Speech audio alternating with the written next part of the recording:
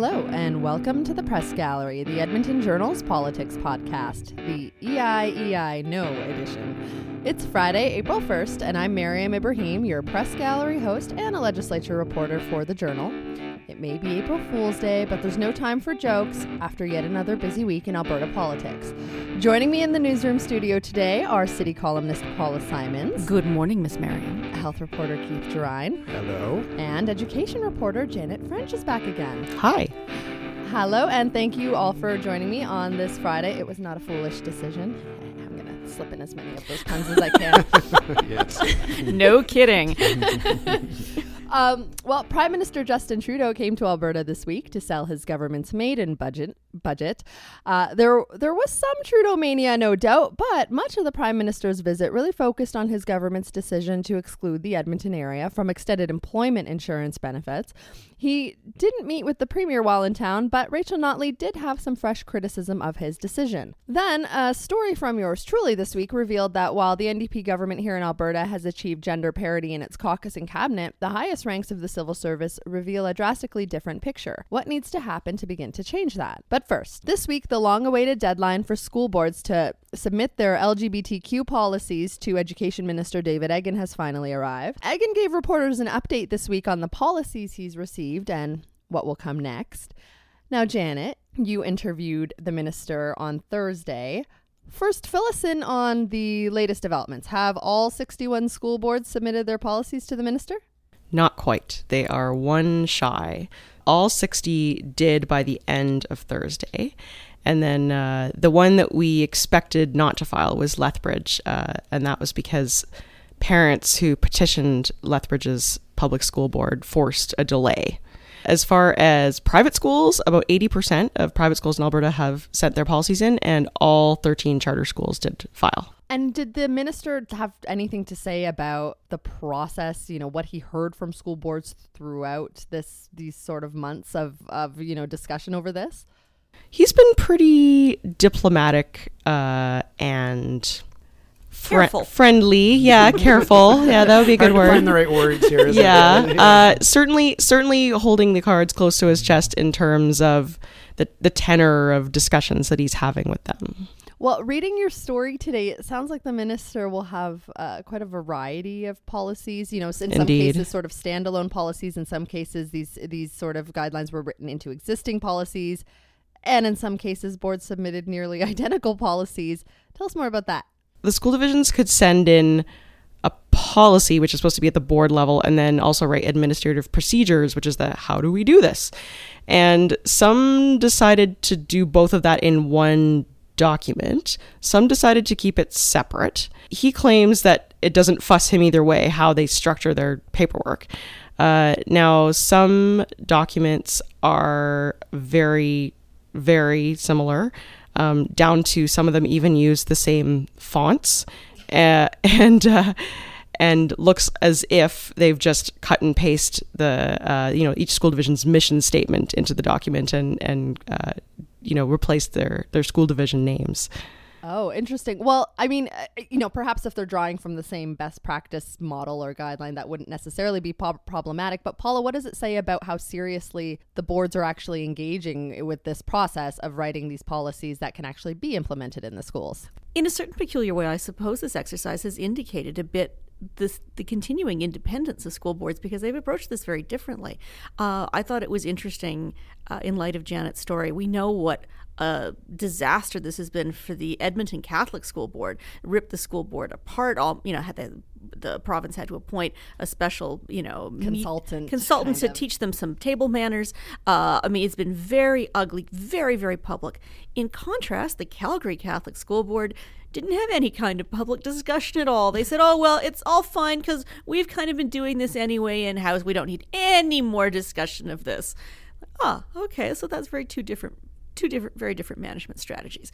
And some, like Red Deer, where you might not expect a lot of progressive LGBTQ thinking, and you'd be wrong, because in Red Deer they have a very progressive standalone policy that articulates things very clearly.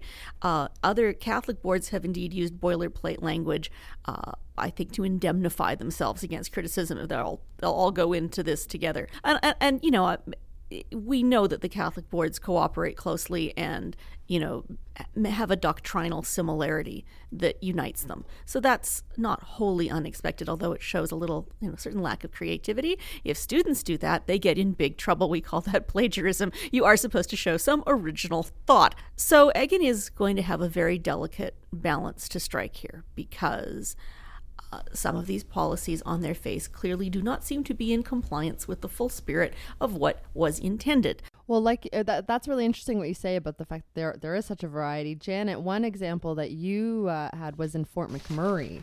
Fort McMurray Catholic, yeah. Exactly. And there seemed to be sort of one clause in their guideline that seemed to really sort of, not fall in line with sort of the spirit of the guidelines. Tell us about that. So in Fort McMurray Catholic, they've actually got a line in there that says the principal will assign transgender students non-gender bathrooms and private change rooms, which when you talk to Chris Wells, who's a professor at the University of Alberta in sexual minority studies, he says that's, if he was a board member, he'd be very uncomfortable with that because it actually could open them up to liability for human rights complaint. That's essentially the nature of the human rights complaint for Edmonton Catholic that got this whole business started in the first place. Yeah. Right. So, I mean, we don't know how these policies are going to translate in real life. How can they then even, how do they get enforced? If the boards are resisting, is it going to be a matter of these things getting tested at the Human Rights Tribunal? What? Well, I don't think it'll need to go as far as the Human Rights Tribunal, but I think any time now that a student comes forward, and let us remember, we're talking about a very small minority of students. There's not going to be this sudden,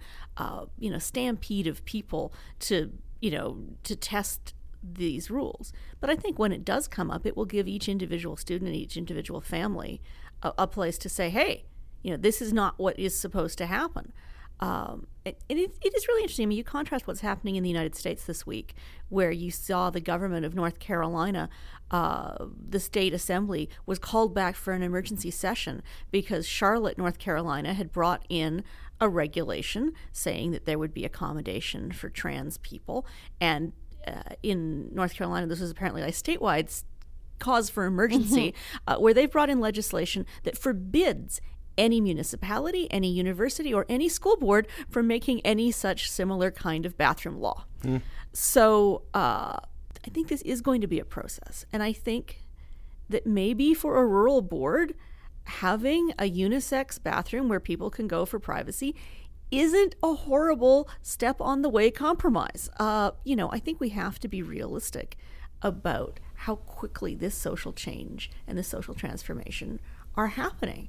But you're right, Miriam, the first time some kid is discriminated against, this is going to have to be there as a backstop for that child and for that family. Keith, you've covered the government a lot. You've sort of seen how issues can sort of get away from government. Right, sure. Land use bills come to mind. Bill 6, government sort of not anticipating the reaction or, not handling the sort of delicate nature of navigating these kinds of things. How careful does the education minister have to be to not alienate the boards? Because, I mean, we've already seen that there can be a lot of pushback.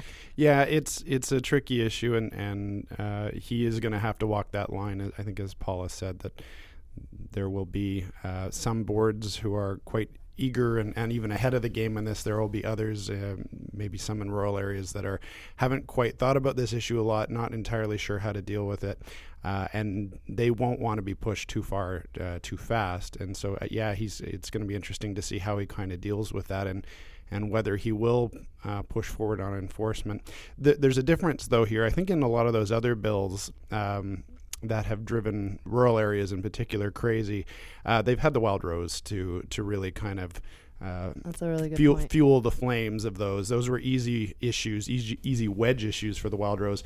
This issue, I'm not so sure is easy for the Wild Rose. It kind of ties them up in knots in terms of how to handle this. So I think, at least in that respect, Eggen won't have too much of the Wild Rose breathing down his neck on this one. Long before the NDP were in power, the Tories were finding themselves, they would hit these hot-button rural issues, and there would be this huge backlash, this huge wellspring of fury. in this case, you can see, I mean, I listened to an interview on CBC of an activist mom from Lethbridge trying very hard to, I'm not homophobic, but, and it was all about parental rights.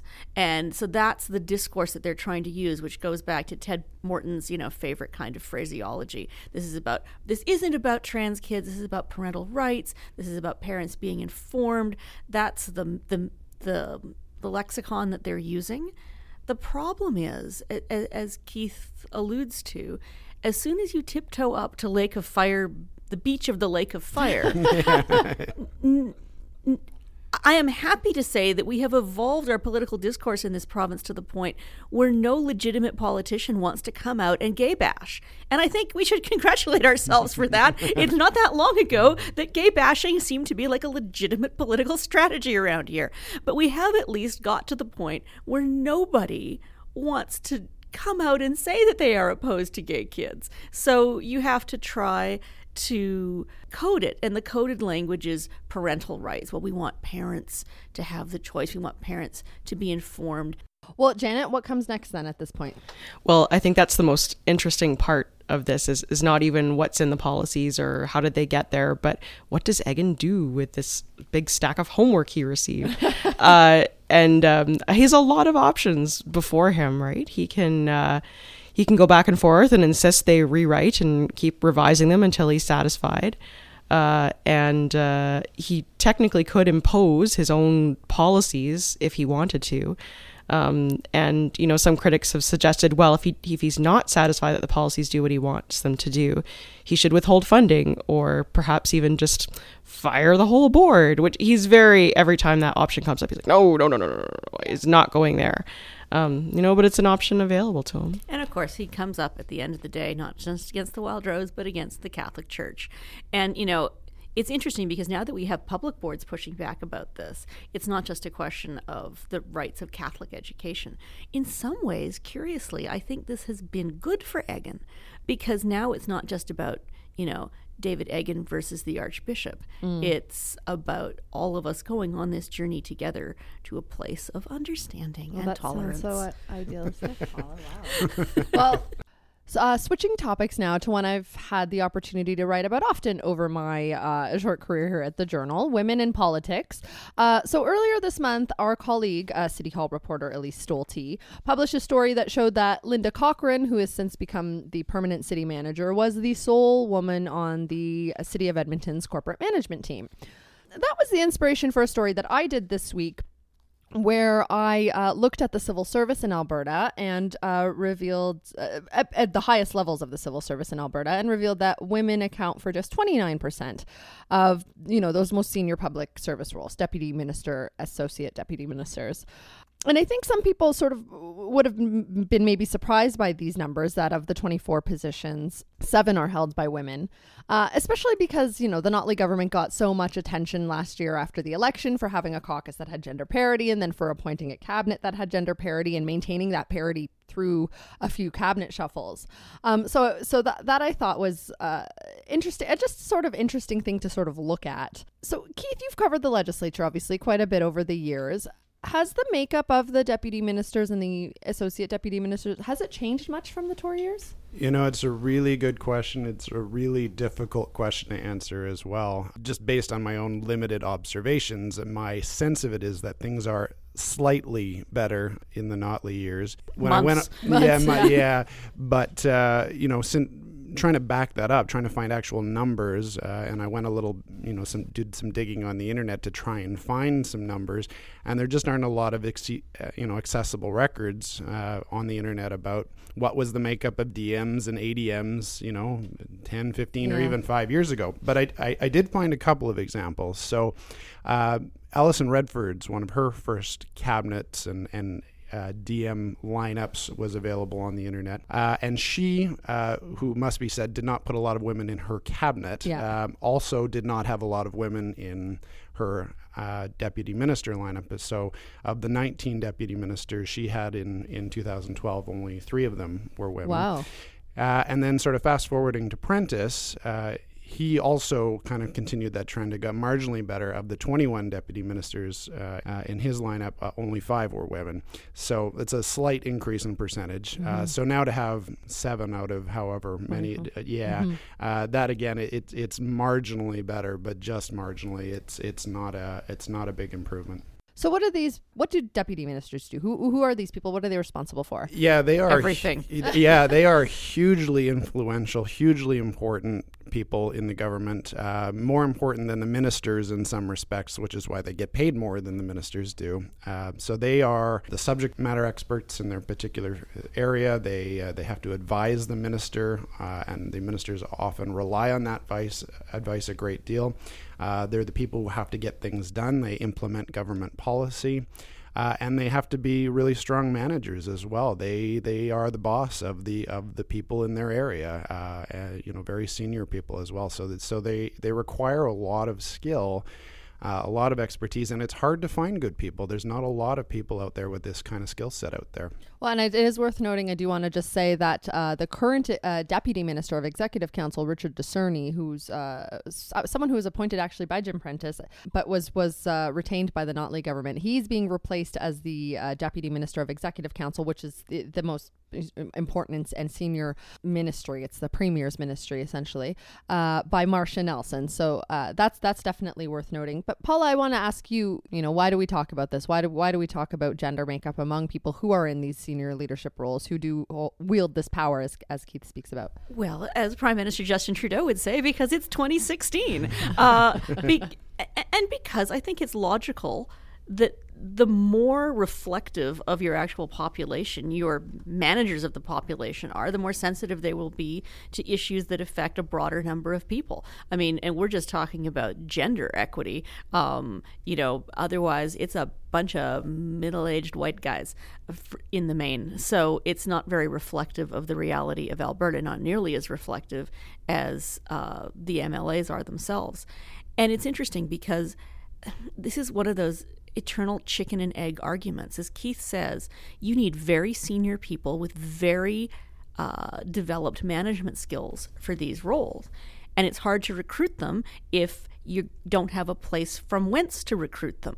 Now, it's interesting that traditionally culture has often had a female deputy minister. I mean, health has sometimes had a female deputy minister because health administration is often a place where strong women have excelled. Yeah. But where does the government go to recruit deputy ministers? To its own ranks, but also it's gone in the past to the military, to the University of Alberta, to the healthcare system, to the city of Edmonton. So if you're recruiting from ponds that don't have development programs for senior women managers, you're going to keep fishing out of the same pool of men. This isn't to me about tokenism. This isn't saying, well, we have to have 50% women, so we'll go find some women, we'll fire some men, and we'll put some women in. So then I have to say, what a lot of the criticism of my story boiled down to on Twitter and in emails I got was, why aren't you just being honest and telling everybody that you just don't want men in these positions? And it's, of course, it's obviously not about that. What we want are the best people. We also want women to be able to be the best And I would people. put it to you that there are some really good women out there whose skills and genius we are not tapping into to help us run our province and our city. This year marks the 100th anniversary of women in Alberta getting the vote. It's been almost 100 years since Alberta elected its first female MLAs, Roberta McAdams and Louise McKinney. I mean, this is not a difficult concept. We're 50% of the population and, on balance, reasonably smart. Well, and before we leave this topic, I do want to just mention the Journal editorial on the subject, which made an important point, I think. I'm just going to read an excerpt. With so much energy being invested in coping with Alberta's difficult economic situation, it would be easy for an issue like gender parity to fall off the agenda. That is something to guard against, reads the editorial. Organizations are more successful when they have a diversity of opinion at the table. And I think that last point is crucial because one of the people I spoke to for my story actually said that when you do have a diversity of experiences and different kind of people around the table, your organization is actually more successful. It actually helps the bottom line. You actually retain more employees. So even if you don't want to do it to just be more diverse and have a more representative organization, it makes sense economically. So I thought that was really, really interesting. All right. Our final segment today is, as I mentioned earlier, Prime Minister Justin Trudeau's visit to Calgary and Edmonton this week. In both cities, the Prime Minister was swarmed with adoring fans. In the case of Edmonton, hundreds of people crammed into the Millwoods Library. I was there. They were craning their necks, like gleeful, absolutely smitten, snapping selfies. I mean, he was kissing babies. It was Trudeau mania. You know, I had never witnessed this, obviously. Paula, what's behind this phenomenon? Well, it is fascinating because the last time Justin Trudeau was here as campaigning party leader, people were reasonably chuffed to see him, but not like this. So it is certainly the kind of snowballing effect of celebrity. He's a winner. He's in power. He's been to America. He had dinner with Barack Obama. We saw him through American eyes, and we see all these, foreign dignitaries swooning over him. And so it sort of increases, I think, his cool factor to us back at home. But I think also it was very canny of Trudeau and his people. He went to visit Millwoods, which is Amarjeet Sohi's riding, so that's in part to boost Amarjeet Sohi, who will remember did not win by a landslide. But I think that the people who were there were very legitimately thrilled to see him. Now, I mean, it is impossible to well, I should say it is not impossible. I was going to say it's impossible to have a bad photo op surrounded by adorable children and books and stuffed animals. In fact, poor Stephen Harper, always looked very awkward in those circumstances. But, when Justin Trudeau kisses a baby, the baby looks impressed. I mean, Miriam, tell everybody about the fist bump picture. There was a baby at one of the photo ops a toddler, yeah, who toddled up to the Prime Minister at his sort of mother's urging, and then just sort of lifted his fist to give the Prime Minister props with his fist. It was pretty cute, I gotta admit. Miriam will post the picture online, but I can do that too. But there was a case of him holding a baby who then burst into tears immediately. Actually, well, I joked on Twitter that baby was the least impressed person in the room. Okay, but not everything. Yeah. But not everything was about the hype, because certainly he did get a lot of criticism over, as we talked about actually last week, the extended EI benefits not being extended to Edmonton. Keith, remind us again quickly about the nuts and bolts of that decision. Why don't we qualify in the Edmonton region? Yeah, so this was a decision that was released in the budget, and basically the federal government picked 12 regions around the country that had experienced what they described as sort of the highest jump in unemployment in the last year or so, and all of Alberta, except for the Edmonton region, was included in that. And the benefit is essentially 5 extra weeks of benefits to paying out, up to a maximum of 50 weeks. So Edmonton and its region didn't qualify because I guess our unemployment didn't jump quite enough. It was 2% that they were using as a benchmark, and ours had risen by 1.8%. That's right, yeah. So, Paula, the Prime Minister said this is just cold, hard math. Oh, dear. Math is hard in Alberta. I was actually surprised by the clumsiness with which Trudeau expressed himself on this point. I will say this. It's because that was the 4th question on it that he got. And so at some point he had to stop using the talking points, I think, is where we got that answer from. Yeah, well, and that's very revealing, because if you can't move off your talking points without sticking your foot in your mouth, well, then you can have my job. But there is, of course, a complete logic to what happened here. As I tried to explain last week, EI benefits have always been graded based on the local unemployment rate. So people in Newfoundland get more benefits than people in Saskatoon. That is just how that works. And is it unfair? Well, in the sense that we're not all being treated equally, it is unfair. In the sense that it's based on local conditions and is micromanaged to be about local conditions, I don't think that is perforce unfair. The problem is that Trudeau came off looking cold and uncaring, which is not in keeping with the Trudeau persona. He did seem to sort of stick his foot in his mouth a few times this week. Janet, you looked into some of the numbers. Should we be pleased that we weren't as hard hit? I mean, he had to draw the line somewhere, right, with all government policies. Yeah. However, might it not be overly simplistic to assume that the Edmonton area is completely economically isolated from the rest of the province? If you think about how many people drive into or out of the capital region for work. Yeah. Or to Fort McMurray to do that kind of shift work where you're 7 on, 5 off. There's lots of people who live in Edmonton and do that. Yeah. And although the overall unemployment rate may not have exploded, Claire Theobald, our colleague, just reported yesterday that the number of people year over year who are claiming unemployment in the Edmonton area has risen by almost 50%. Oh, wow. Yeah, and the problem too, of course, is that what EI measures is who's eligible for EI benefits. So it doesn't include people who have been laid off and are on salary continuance. So those numbers haven't been counted yet. It also doesn't include, and this is much trickier, all of the contract workers in this province. There are a tremendous number of people working in the energy sector and in the construction sector who are on contract.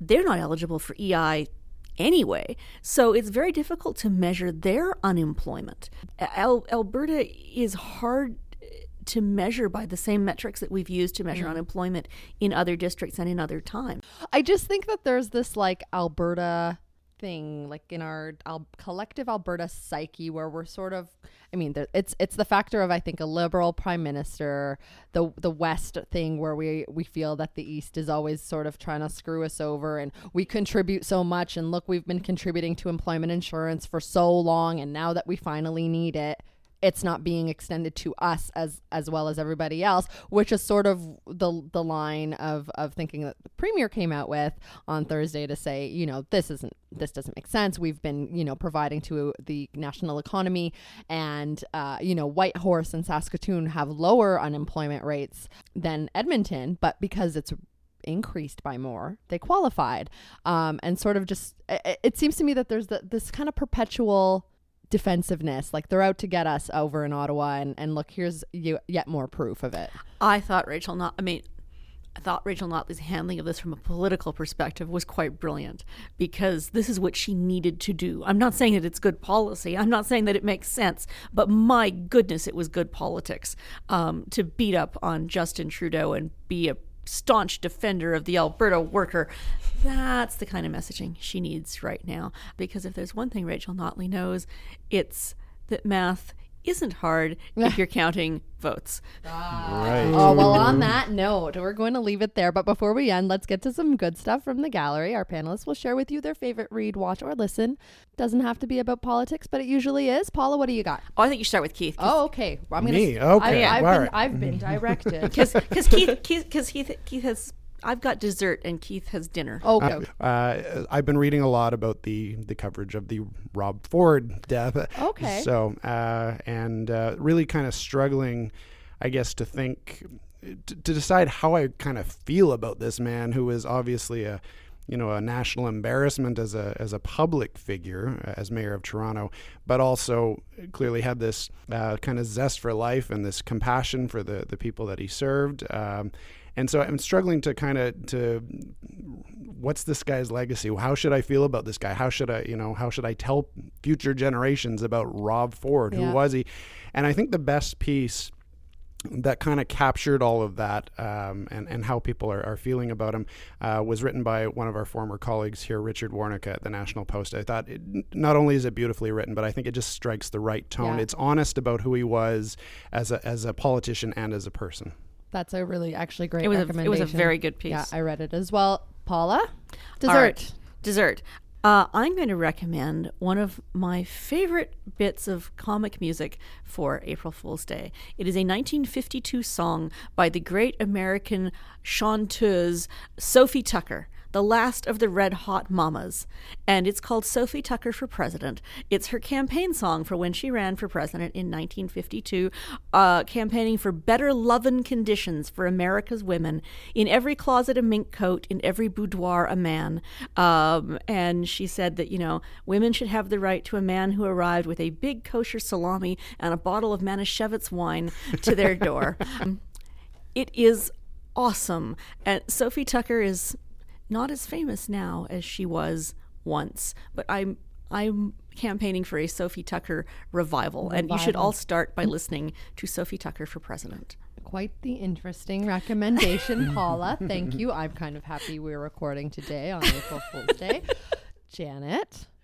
If Paula have dessert, I have junk food. The midnight snack? It's the midnight snack, which is Calgary dad Ryan Sauvé's rapt response to the criticism and blowback over the school LGBTQ policies. Right. And this better watched than described by me. And that was in response to the other Alberta The parent. interesting video by the mom who sort of raps and sings to some kind of synth track on a sound stage. Yeah. In very careful terms about really are these guidelines necessary? Are guidelines really the most important issue in education right now? She called it a fender bender over sex and gender. Mine goes very nicely with Janet's. Mine is, my good stuff is, if I can find out where I've scrawled it, Susan Kent's segment on This Hour Has 22 Minutes in response to that Alberta mother who did her rapping video. Rapping videos for everybody today. Enjoy. You have one for every day of the weekend if you want one. All right. Well, thanks very much. We'll be sure to post those links online, everybody. That's a wrap on this episode of the Press Gallery. You can find this episode and an archive of past editions on the website at edmontonjournal.com/opinion. You can also listen to us on SoundCloud, iTunes, and via TuneIn Radio. Subscribe, and a fresh edition of the Press Gallery will be delivered right to you. Thank you to Paula, Keith, and Janet, along with Sean Butts, our videographer this week. And of course, thank you all for listening. I'm Miriam Ibrahim, and we'll be back next week in the Press Gallery.